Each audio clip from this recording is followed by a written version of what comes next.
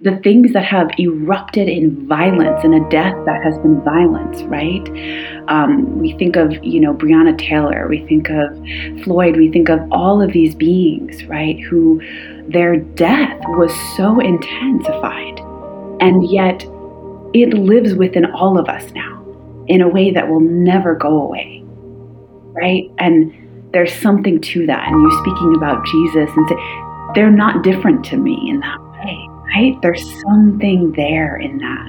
And it feels like the ultimate sacrifice in some way. When I talk about love, and it makes me really emotional, but like when I talk about love that I feel from the other side, that is the type of love that I'm talking about. Like a love that we don't even really know. And that to me is like the beacon leading us home. Welcome back to The Sounds of Sand. My name is Michael. Today, I'm in conversation with Ash Canty. They are a death walker and spirit usher psychic medium, and we discuss their journey and near-death experience, their work with Alua Arthur and the Going with Grace program, our death-phobic culture, and the ways listening in the liminal space between death and what's beyond. All today on The Sounds of Sand, presented by Science and Non-Duality.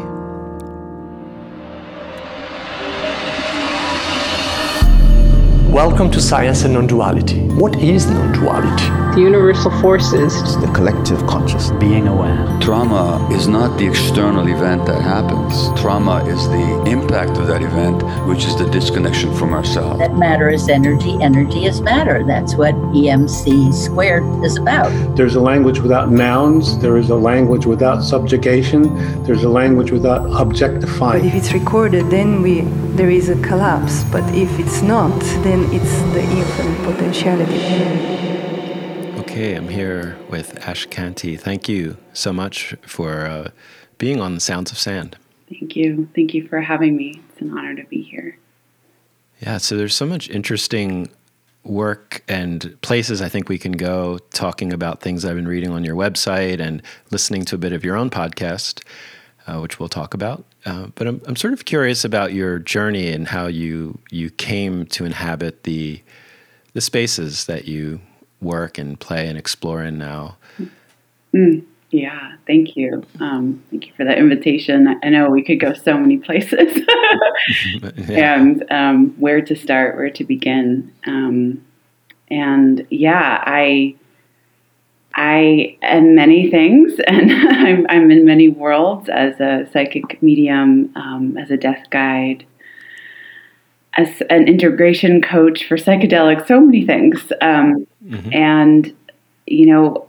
I should start from the seed of how I even got into these places. And it's a story. It's a long story, but I'm going to give you just, the nugget of it or whatever comes. In 2020 is when it all started for me. And prior to that, actually in 2019 is when I started getting really odd illnesses, one after the other. And it was out of nowhere.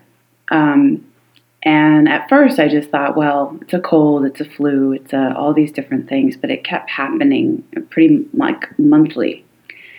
And all these other mysterious things started happening with my body, unknown. And it really became to the point where I had to stop working. I couldn't go anywhere. And my health rapidly started to deteriorate. And I had no answers. And doctors didn't have answers. They couldn't figure out what was happening. And so I like to say that how I like to describe what happened to me was that I started to go into this place of what felt like sort of long haul COVID, which is what we call this now, which is very interesting. Right. Because at the time I didn't know what was happening to me, but I couldn't stand up without feeling like I was going to pass out. I couldn't breathe correctly. I couldn't carry on a conversation like we're having now. It was very, very difficult. And I had all these different things start to happen in my body. I had horrible insomnia and bloating, and I couldn't figure out what was happening. And at the same time, I could feel something else was also at hand, but I didn't know what. And at that time, I was very much in the physicalness of the experience. And it was about, I'd say, a year and a half in to being severely ill that I was diagnosed with precancerous polyps in my colon, fibroids the size of lemons that were impacting my internal organs, and pushing on my bladder, actually. And I was having all these bladder issues, and I didn't know why, and that was why. They were growing so big that they were impacting me. And all of it happening at once. It was undescribable. And I could feel this quickening happening. And my partner, who's amazing, she was with me the whole time. And I mean, we all know how frightening it can be to watch our loved one go through something that we have no idea what's happening. And it's happening so quickly. And so we really navigated what felt like an endless cycle of being hospitalized, ER visits, calling 911. I mean, I was constantly on the edge all the time. And at that point in the journey, about a year and a half in, I happened to be sitting down doing nothing. I was laying in bed, seemingly watching another movie that I'd watched for the 80th time. And I, at that point, had an IV in my arm that was part of my PICC line, which is a PICC line that goes through your arm and delivers fluids on the regular. So I had that every day. And I had a port in my chest also. And that was the only thing that was going to help me kind of keep going each day. And I remember sitting there, and I all of a sudden stopped hearing. I couldn't hear from my ears. The sound completely started to fall away, and my partner was talking, and it was like an echo chamber. And I said, "Hello? What? I can't hear you." And it just went to a quiet. And then at the same time, my body, my heart rate picked up to about 175. And we had an oximeter at the time because my health was all over the place. So we put that on, and it was just increasingly up to 175. And I couldn't breathe. I couldn't catch my breath. I don't even know that the best I can describe it is like a heart attack. The nausea, the trembling, the tremors. And I just fell back on the bed. And at that moment, I now know in the work that I do what was happening. But at the time, I just thought I was dying. And I could feel the separation of my spirit. And I could feel my body at the same time. And it was like two different experiences. And I just remember turning to my beautiful partner. And it still makes me emotional because I just looked at her and I thought, I couldn't say anything, but I could feel like I might not make this time. Yeah. And that, something in that moment shifted everything for me. And I went to bed that night. I couldn't get up, actually. I every time I got up again, we called, the emergency line. They said just to lay down the rest of the night, don't get up and come in the morning. So I couldn't get up. And I've never been so uncertain in my body before. I couldn't trust my feet, my hands, my arms, my legs. And I laid there and I just said, if this is it, I will go. I made peace with that. And I went to sleep that night. And I had this extremely powerful dream where I woke up and I was in this desert. And there was this black sky above me and these black trees. They were black, not burnt, but they were just beautifully black, spiraling up in this gnarly way. And I was like, where am I? And I looked around and I saw these beings, and they were doing this rhythm of digging up these glass balls in the sand. And these balls were like filled with light. And I thought, okay, like, I don't know what is happening right now, but okay, great. And they said, keep going, keep digging. You have to keep digging. She's coming. And I said, she's coming? Like, who's coming? And I looked up at the night sky, and I felt this energy, this presence come through the sky and stand in front of me. And I saw my grandmother. And I just wept. I just wept. I didn't have words. I felt frozen in time. And I looked at her and I said, what are you doing here? Like, and she said, this is the work you're going to do. You're going to help people cross over. And I said, okay, like, I don't know what's going on here. I'm a little skeptical. What's happening? And she kissed me on my cheek. And I woke up. And as soon as I woke up, I thought, wow, that was really real. Like, it felt so intense to me. Mm-hmm. And we got a call that day or the next day that my grandmother had passed that night. Oh, my God. Yeah. Whoa. Yeah. That's, yeah, man, I'm having chills hearing you tell this story. That's, yeah. Wow. That was my initiation into this work. And yeah, it was awakening on another level. And yeah, I took it to heart. I didn't understand it, but I heard her. And from that day, I had always kind of felt her, but I hear her so clearly from that experience. And her guidance was very clear. She said, you're going to do this mediumship work, and the more you do it, the more you will heal. And I was very skeptical. I had been in hospitals for years. I was hanging on by a thread, but I said, what do I have to lose? Sure. And about 6 months, I think later, I was completely healed and not needing any treatment. Wow. Yeah.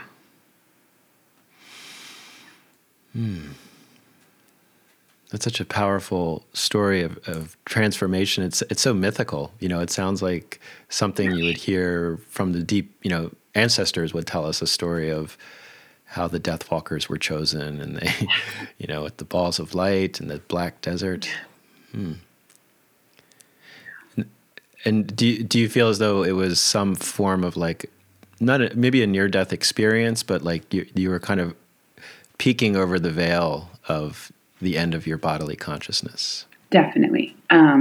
It's so funny when I think about where I was, I wouldn't have thought about any of this, and now in the work I do and what's been revealed to my, from my own guides, from my ancestors,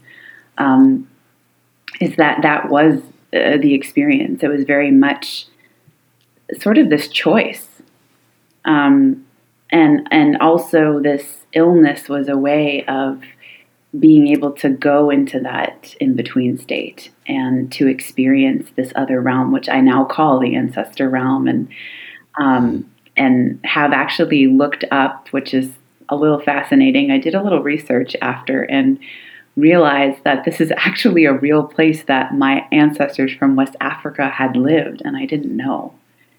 And so the connection was, I almost fell over when I saw this image in National Geographic. Like, what? This is real.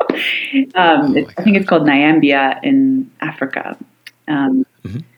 So yeah, it allowed me to be in both realms, and I've never been fully back just in the physical, if that makes sense. Right. Yeah, totally. Yeah, it's like your body was so, at the end, it was basically dying from what it sounds like. Yeah. And that's the it reminds me of a caterpillar and a butterfly. It's like once you make that leap out to be the butterfly, there's no going back to being just the caterpillar anymore. Yes, that's exactly what it felt like. There was no there was no other way forward, and even the way that I was living my life previous to that was not working. It was not in alignment to the service that I was here to do. And I didn't even know that. I'm sure, obviously, on a spiritual level, my spirit knew that. It was like, all right, we got work to do. But I needed that sort of awakening in that way to finally get it. Yeah. And that's what's so beautiful, too, because we think of the word awakening as enlightenment, as this absolutely positive, glowing, euphoric experience. But the way you experienced it was almost like sinking through the depths of hell. And then finding your awakening in the, darkest of darkest, energies of death. And then the glowing balls of light that you're describing in your dream, too. That's such a beautiful image. Yeah.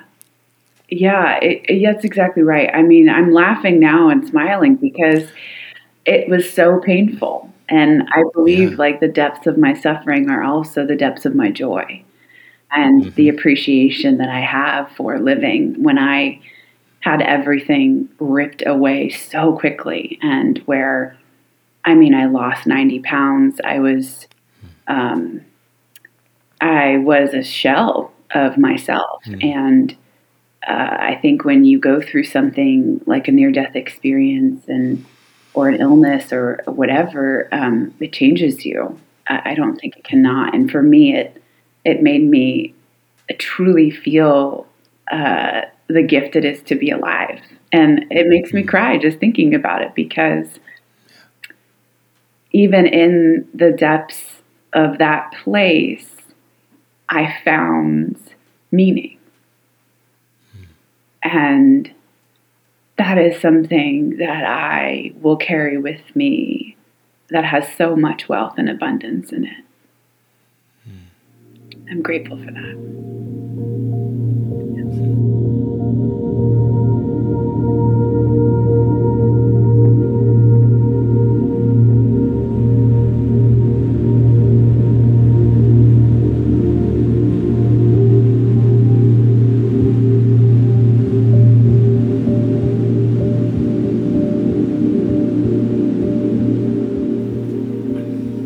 Feel that the work that you're doing now as a death walker, and the amount of compassion and openness and empathy that one must have when working with people who are at the end of their lives and in a lot of fear and a lot of pain.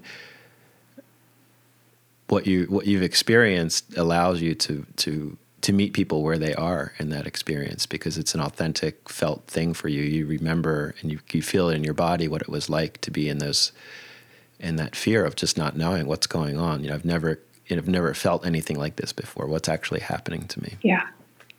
Yeah, it prepared me in ways that I didn't know that I was being prepared, and in ways now that I'm so grateful, because being with people in their dying process is stepping into the great unknown and staying there.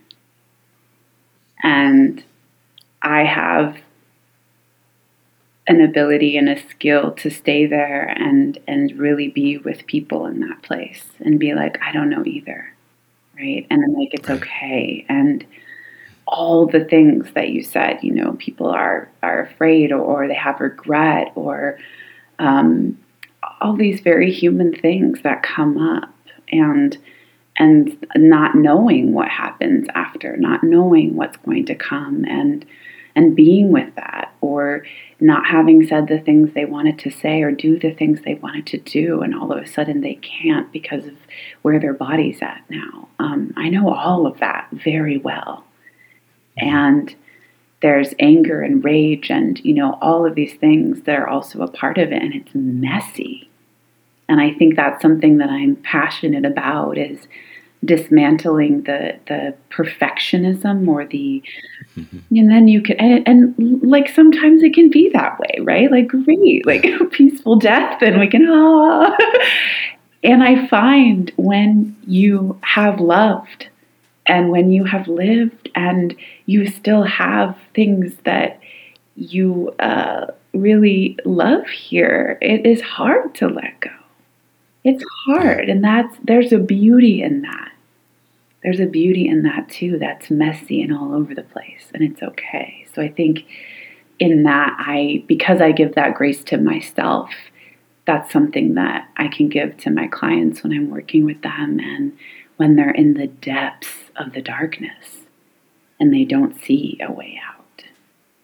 I just am like, okay, let's get candles and sit together. This is it. Yeah. And I love the phrase that you used, death walker, because so often death, especially in our Western society, is such a lonely practice, such a lonely experience. And so just having that image of someone's going to, take my hand and just walk with me for a little bit, and it's going to be okay. It makes me feel okay. And I hope when I'm ready to go, someone's there to walk with me, Yeah. I think, it's really missing in the Western culture of even, talking about death. I have some clients who have never talked about it before. And it's really wild because we all do it. No one is gonna like get free from that, and it's a very organic process, and I think a lot of it is people who are dying, I find, want to be also heard and want to be drawn out and want to be asked questions and actually want to have you ask, like, how is your grief today? How is it to be dying right now? And some of us might be like, whoa, that's so vulnerable. Like, I don't know but actually I find that they want to go right into what's happening because they can't escape it. They can't numb it out. They can't avoid it. It's happening in their present. And so I feel it's a great honor to be able to walk with people wherever they're at. And each person is really different, and what they need is really different, but I like to just listen a lot and learn a lot from the people that I work with and how they die and the gifts of their dying, which there are so many gifts, and when we're conscious and we're aware of the process, it can be a gift that a whole family can receive, and generations can pass on. I mean, it's I think a very beautiful act, and it can be held in ways even when it's abrupt, even when it's quick, even when it's violent. There's a way that our bodies are designed and programmed to be able to be with the death, to process it and to somatically integrate it into our lives. Yeah. I love this this space of listening that you're describing, because I've done some hospice work myself, but I've did this program called Music for Healing in Transition program, and it's providing therapeutic music for people in hospice.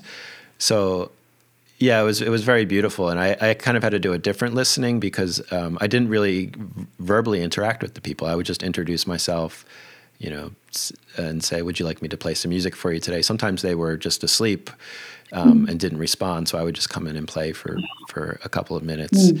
But I was, listening to their bodies and the state that they were in, kind of watching their breath and how they reacted to the music and adjusting it accordingly. But this idea of being in communication to kind of find out how aware people are of what they're going through is something I'm very interested in, because I've never experienced that. Yeah. I mean, that's so beautiful. I have to say, like the music, the sound, that's so powerful at the end of life. And Also, like, amazing that the way that you drop in and listen and attune the tune to them. And that is like, that's the nuance there, because everyone is different. And I find at the end of life, sound is very sensitive. And so some people can, really want like a big overcoming sound, and some it's like just a little, right? And it affects, like, they're so sensitive because they're starting to separate. So I think, I just saw that image and I was like, wow, yes, it's so important, and we need more of that too. I think it's important in part of the listening is what is also in the room right now. What is in the fullness of the stillness and the silence. That I find is, there's so much, and to be with someone in just their tears and their crying, and not rush for words. That's something that I feel is really important to be with. Mm-hmm. And so your work, is that mostly at hospice centers, or is it more in home, or is it a mix? It's a mix right now. Just starting to open back up into person. With 2020, there were so many different rules and regulations for everywhere. And now I do a lot of virtual care actually as well. Folks who are all over the world and wanting to be able, both live. I say we're all dying. I love when people are like, well, I'm not dying yet. I'm like, I think we're all composting, like it's true. It's true. At different rates and levels, but yep, we're not like, we're going in. But I like to say that some people want to go into this work now, while they don't have a terminal illness or anything going on, but they're curious about deepening. And so we do death coaching. And then people who are actively dying, who want to be able to process what they're feeling, what they're experiencing. And some of them want to go into legacy, like, I want to do this project. And so I'll help them, create and craft whatever it is they want to create to give to their loved ones. Right. Yeah. Right. It really is dependent, for some people, having that project or thing created helps them let go, helps them relax. And for others, being able to speak to someone that they didn't get to say something to is also something that might be needed. Or I call it a death birthday. And I've thrown myself actually one of these, and they're pretty amazing, but a chance to be able to get together now while we're alive, everyone we love. And we gather around and we share our favorite memory with this person. And we can say a poem or do a dance or do a song. And I had this in my own when I actually came out of my near-death experience. And I felt so alive. I felt that I could die the next day and I would be so fine. So some people want that. They want to feel that they're loved and that they will be missed. And some people just want that experience now to be in their aliveness now and in their life. Right. Yeah. Yeah. So people come to the party and they speak about you as if you're not there, like what it would be like at your death party. Yeah, it varies. Some people really the intention is just to share, as if this were the last, as if this was the final time we would see each other. And it's a really beautiful process. We usually send out little invitations and preparations and things for people to bring the candle that everyone gets sent out in the mail. And it's a whole ritual. And I find that even those who are like, oh, I don't know, are curious. And they fully show up and want to come and be a part of it. And then they go, wait, I want this for myself. Like, I didn't know life could feel this way. And the invitation is that this is a way of being. That we can say how much we love someone, that we can share how much we appreciate something they did or a story. because we really don't know, right? The illusion is that we have time. We don't. And I for sure feel that, every second I'm telling loved ones and my partner, I really love you. I see you. You're so beautiful. I'm so grateful, like, I love when you do that thing, like, and I just cry. And people are like, what is going on? Really? Yeah. Really, and they're like, oh, okay, well, you're not going to die. I'm like, we don't know that. Right. Right. We don't know that. Yeah. It sounds like such a radical act of gratitude, because it's we can have gratitude. I can have gratitude for my cup of tea, but at the back of my mind, I'm like, yeah, I'm grateful for this, but I can always just go make another one. The kitchen's just through there. But if we actually see the impermanence, see the ephemerality of everything that's precious to us, that our loved ones could die tonight in their sleep, or something tragic can happen, then this death party sounds like a really great practice of extreme gratitude, of just like, if you weren't here, this is how I'd want to say how I love you. Yeah, it brings us into the present moment, and it reminds us of what's important here. What is important is actually very simple things, right? And there's so much distraction around it. And in fact, when I'm, the other work I do in my psychic mediumship is readings, and I have, spirits come through me who are deceased loved ones, and they get to have a conversation through me. And when I get the privilege and the honor of feeling these spirits come through and hearing what they're speaking about from what I call the other side, it is fascinating what wisdom they bring through in that way of what's important. And then they show me, I've seen over 1,000 ways people have died. And let me tell you, when they show me their death and take me through their death, some of them, it's so random. It's mostly very random. There are some that are long and from a terminal illness and they've had time. And some literally leave the house and don't come back. And we just don't know. And when I think I can't help but be changed by that. When I've been through so many, what feels like almost hard to describe, their life force coming through my body of how they lived and then how they died. It's not on me that this is a gift and every moment matters and we don't know at any time. And it's not always the time that we want. Yeah. And it seems that this perspective of deep time, that you're connecting with the ancient ancestors, of the imagery from West Africa and your grandmother and the people, like, it really highlights just how short and precious our times and the time in our body is. It's like a very quick thing. It's a blip.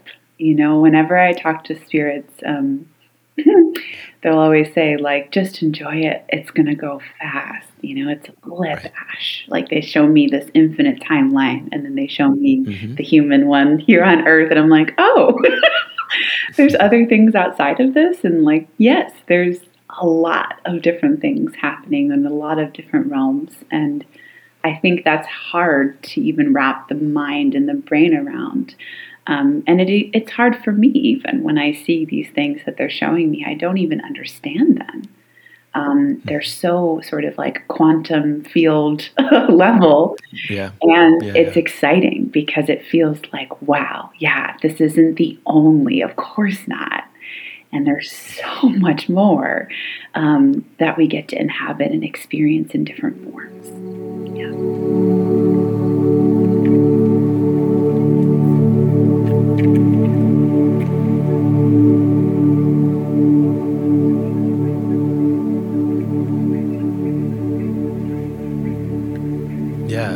Well, I love this this inquiry, this line of inquiry into an expansion of non-duality, because the group science and non-duality, it's just it started in Advaita Vedanta and the sort of classical spiritual concept of non-duality, but as the years go by, there's an inclusivity in different ideas of non-duality, and your work kind of in this liminal point of the end of life and then going into the transition into whatever is after this life is very interesting for me, that you're sort of holding space for that continuum. Some people may be on, just on the spirit side, some people on the near-death side, but that you're able to connect with the totality of end of life. So there's the end of this bodily life and then the beginning of the next life. And have you had connections with folks that you were death walking with, and then once they get to be on the other side, they're still in touch with you? Yes, that's a really awesome question. And I find that there's, yes and ... Always. And I always speak in paradox. I always speak in like 1,000 answers at once, because that is literally what I find the more that I do this work. I find that there is not, and again, not for every death, but for the deaths that I've experienced, there's a time period where I cannot connect with them and I can't contact them, and there's not a connection yet.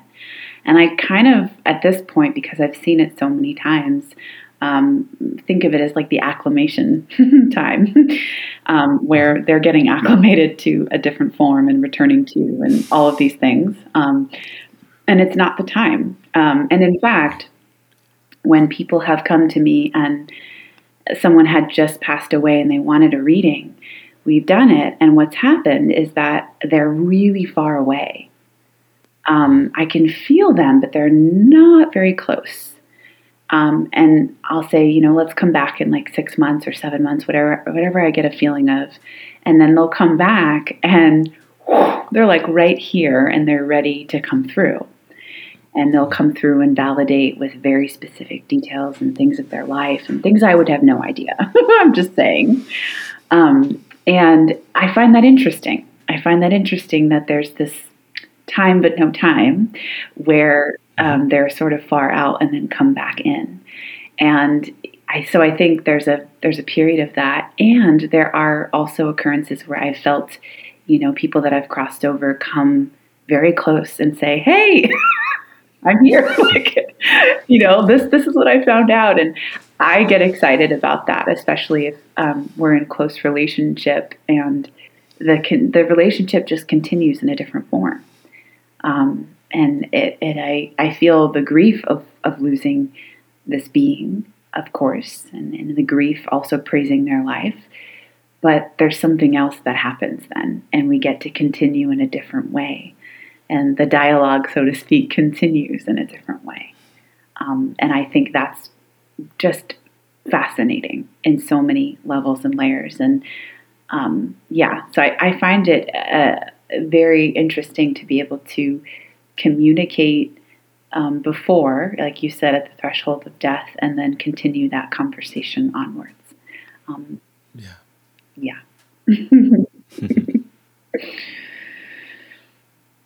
Yeah, I guess it almost reminds me of, like an obstetrician. Is that the right medical term? The prenatal doctor, and then they become the when the baby's born, the pediatrician. Yeah. It's like I knew you before, and now I know you as a young person. It's kind of a similar relationship.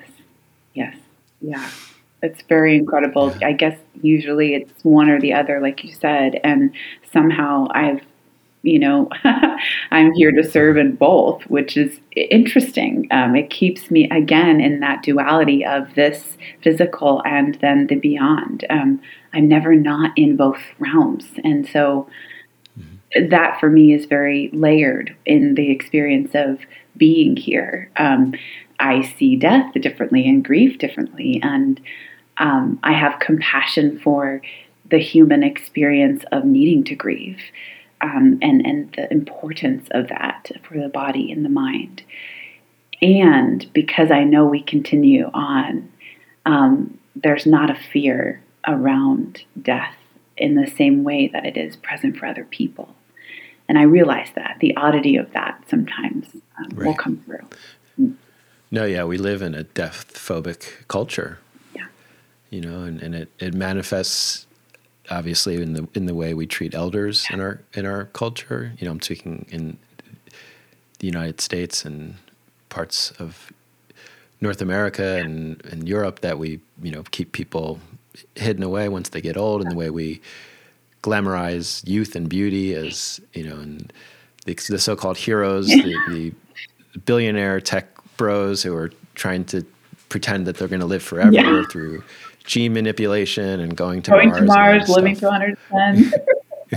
Yeah, it's just it's insanity, and what you're doing is sane, but it's like you said, it's seen as odd and different. Yeah, and I think the valuing of what you're saying of, and this is complex, but the breadth of life, right? Some people think, well, if someone didn't live to 110, they didn't live a good life. And I have and I know this is like very controversial, but I have many experiences of beings who had a very short life here. I've had children, babies come through in readings to speak to their parent and communicate what they learned here and how long it felt, because time isn't the same as how we think about it. And when that comes through, every time, usually the person's like, I knew that on some level, and the emphasis isn't on how much life, right? Sometimes it's different, and it's for many reasons. Right. Yeah. There's often a mindset. It's like a video game or something. Like we have to keep the game going as long as possible, no matter the quality. But yeah, when you talk about this timeless realm of the spirit, it's like it doesn't matter so much. 80 years or 8 years. It's like an imperceptible difference when you're talking about it from the formless, the timeless, the one. This ultimate non-duality that we all came from, and we're all going back to. Yeah, and it's fascinating, and I think there's spirits that have come through have said that I didn't want to be in the state I was in, so I left. And so there's some sort of choice that I'm finding in these. And then there's times where, I hear I stayed because I was learning this, and this is what I needed to learn, or the way that I went out will impact the entire world in the death and the violence of the way that I went out. And that was part of why I came. And these are difficult things to say, right? And bring up and bring through and grieve people who are grieving and losing a loved one. And I sit with this duality constantly because this is what they're bringing through. And then I'm also compassionate and holding this way of being with the grief of death itself. Yeah, there's, like you said earlier, you have to speak in paradoxes when you're sort of touching into these truths of all life is precious and all death is precious. And both of those are true at the same time. Yes. Yes. And I love your laugh too, that you laugh at these things. No, it reminds me of like the Dalai Lama or something. Like he's always laughing, and I think that's a sign of getting it, of being in touch with something deeper. That, talking about it is just funny because it's like we're, it's like babies talking about, advanced physics or something like that. Like they would use really funny languages and funny symbolism. So that's what we're doing. We're talking about something that's far beyond our ability to verbalize and conceptualize. Yeah, absolutely. I mean, and there's a great cosmic humor to it all. And I get that. I understand that, yes, it's serious and it's also part of it. And we also love it, right? there's this interesting thing of even the dramaticness of my experience of awakening, right? I look back and me knowing my spirit and myself, I loved that. I loved that. I wanted that. Yes, I wanted to experience it that way. Right? And if you had said that to me in the moment, I would have been like, excuse me? You better go away, okay? But this was really part of the experience I wanted to have here. And I know that. I know that in every fiber of my bone. And that also is another, wormhole of paradoxes of thinking about the choosing of things and why. And sometimes we don't know, right, until we're on the other side and it all becomes very clear, like, oh, yes, of course, we remember. But I find that very interesting, that also comes into play as well, is that place. Yeah. Yeah. Yeah, another one of these imponderable things is kind of karma, and it sounds like almost a little bit like you were accepting that the only way that I'm going to become the person I am is to go through this really traumatic, painful experience, and it's just, and like you said, in the moment you can't accept it, you can't believe it. It's you just have to go through it and be in the humanness of it, And I think that there's a profoundness and a spiritualness in that. I think that often gets missed. I hear, a lot of my clients will be like, well, I just want to get to like the spiritual side, And I'm like, you're in it. The human experience can be extremely spiritual and humbling and awakening if we allow it to be, and if we slow down enough to take that in. And in those moments of being in the human was the biggest spiritual experience of my life. Right? And it wasn't the opposite. I wasn't lighting a million candles. I wasn't lighting the sage. Like, yes, those are wonderful. I still do them now, right? But they're not the thing, right? It's not the thing. They're just things to remind us of the thing inside of us. Oh, yeah. Yeah. Yeah. Yeah. Yeah. For you, the thing was the IV needle and the port and your partner being there, going through all this pain and anguish with you. That was the spiritual experience. 1,000%. And the healing that took place in that. Yeah. Beyond. I healed so much trauma. I thought about this the other day. At the same time, I was doing shadow work. I was facing some stuff in myself that I was not happy with. I was like, where is this coming from? From my father, from my mother, from literally everything was coming out of my body. And so, yes, all of that was part of the spiritual experience. Now, if you've seen it, you're saying, ooh, it's grotesque. It's kind of, ooh. Yes, that's exactly it, right? Yeah. Yeah, no, and what's coming to mind now is kind of strange, but I'm thinking about, Jesus being murdered, being whipped and murdered and nailed to a cross. And if aliens came down and saw that, they'd be like, oh my God, this is horrible. And be like, no, actually, this is the birth of all religion. That's going to be like one of the biggest religions ever. People are going to memorialize this and, think about it and talk about it forever. Right. Which was born out of extreme violence and suffering. Right. Yeah.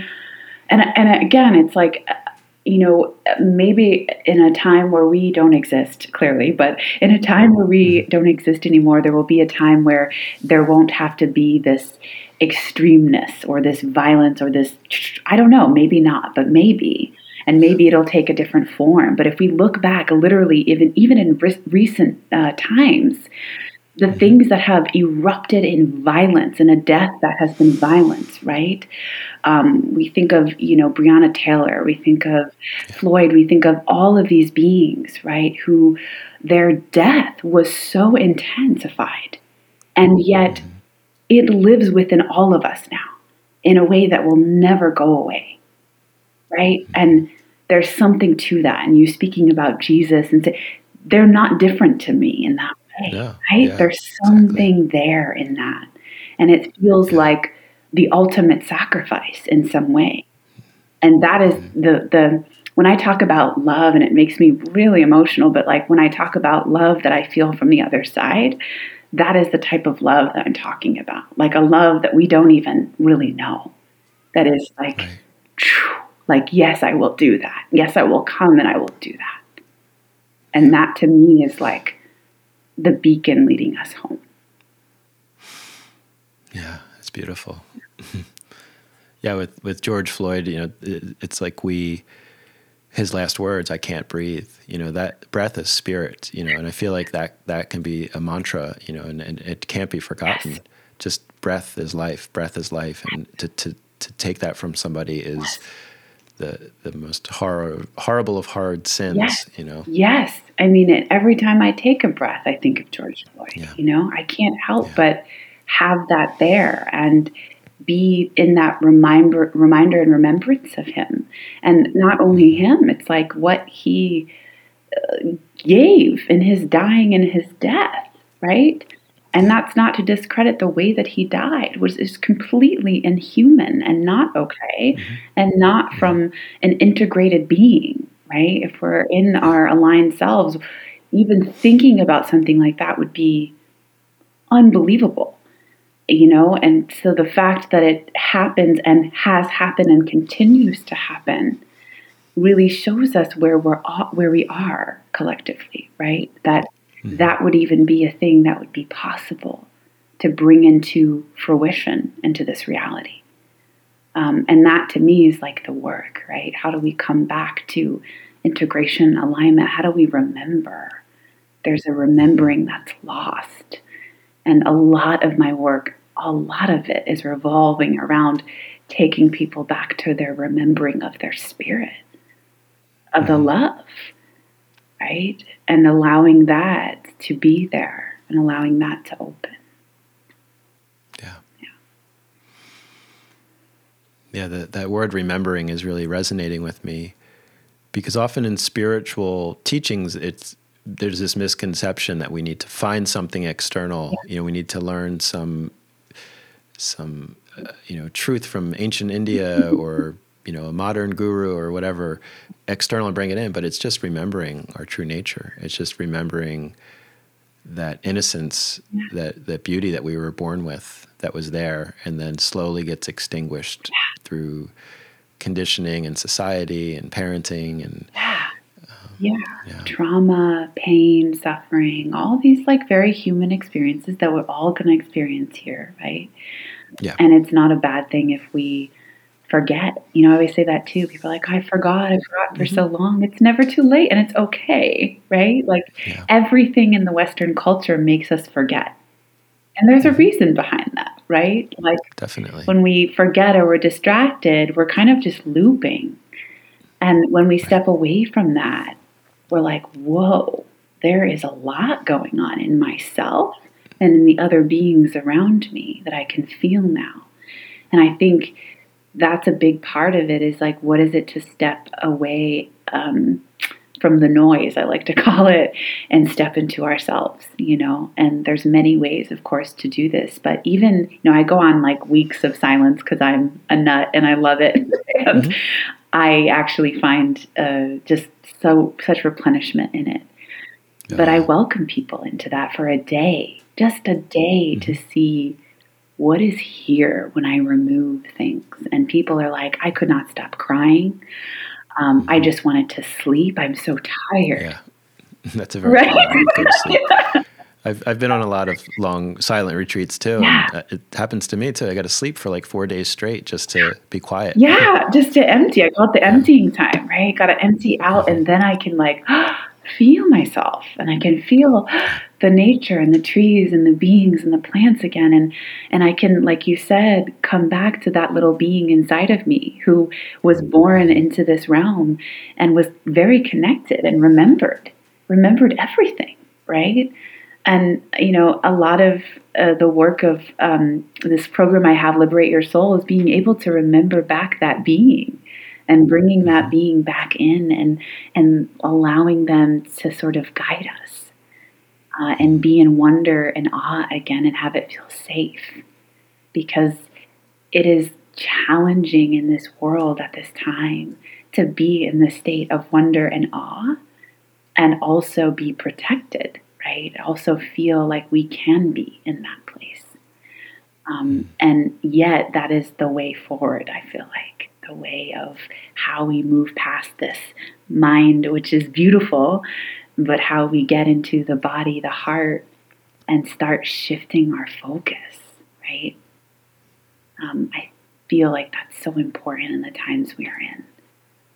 And getting back, I can feel this coming time of like simplicity and coming back to very simple ways of being. And, we can see even the climate collapsing and shifting in so many ways that are going to bring us into that simplicity very quickly.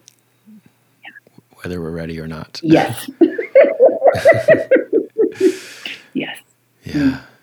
Yeah. There's so much wisdom in what you're saying. We're on video, and if I was just hearing your voice, I would think you're, a very old person with the amount of wisdom you're speaking with. But I can see you're very young, so I'm very impressed.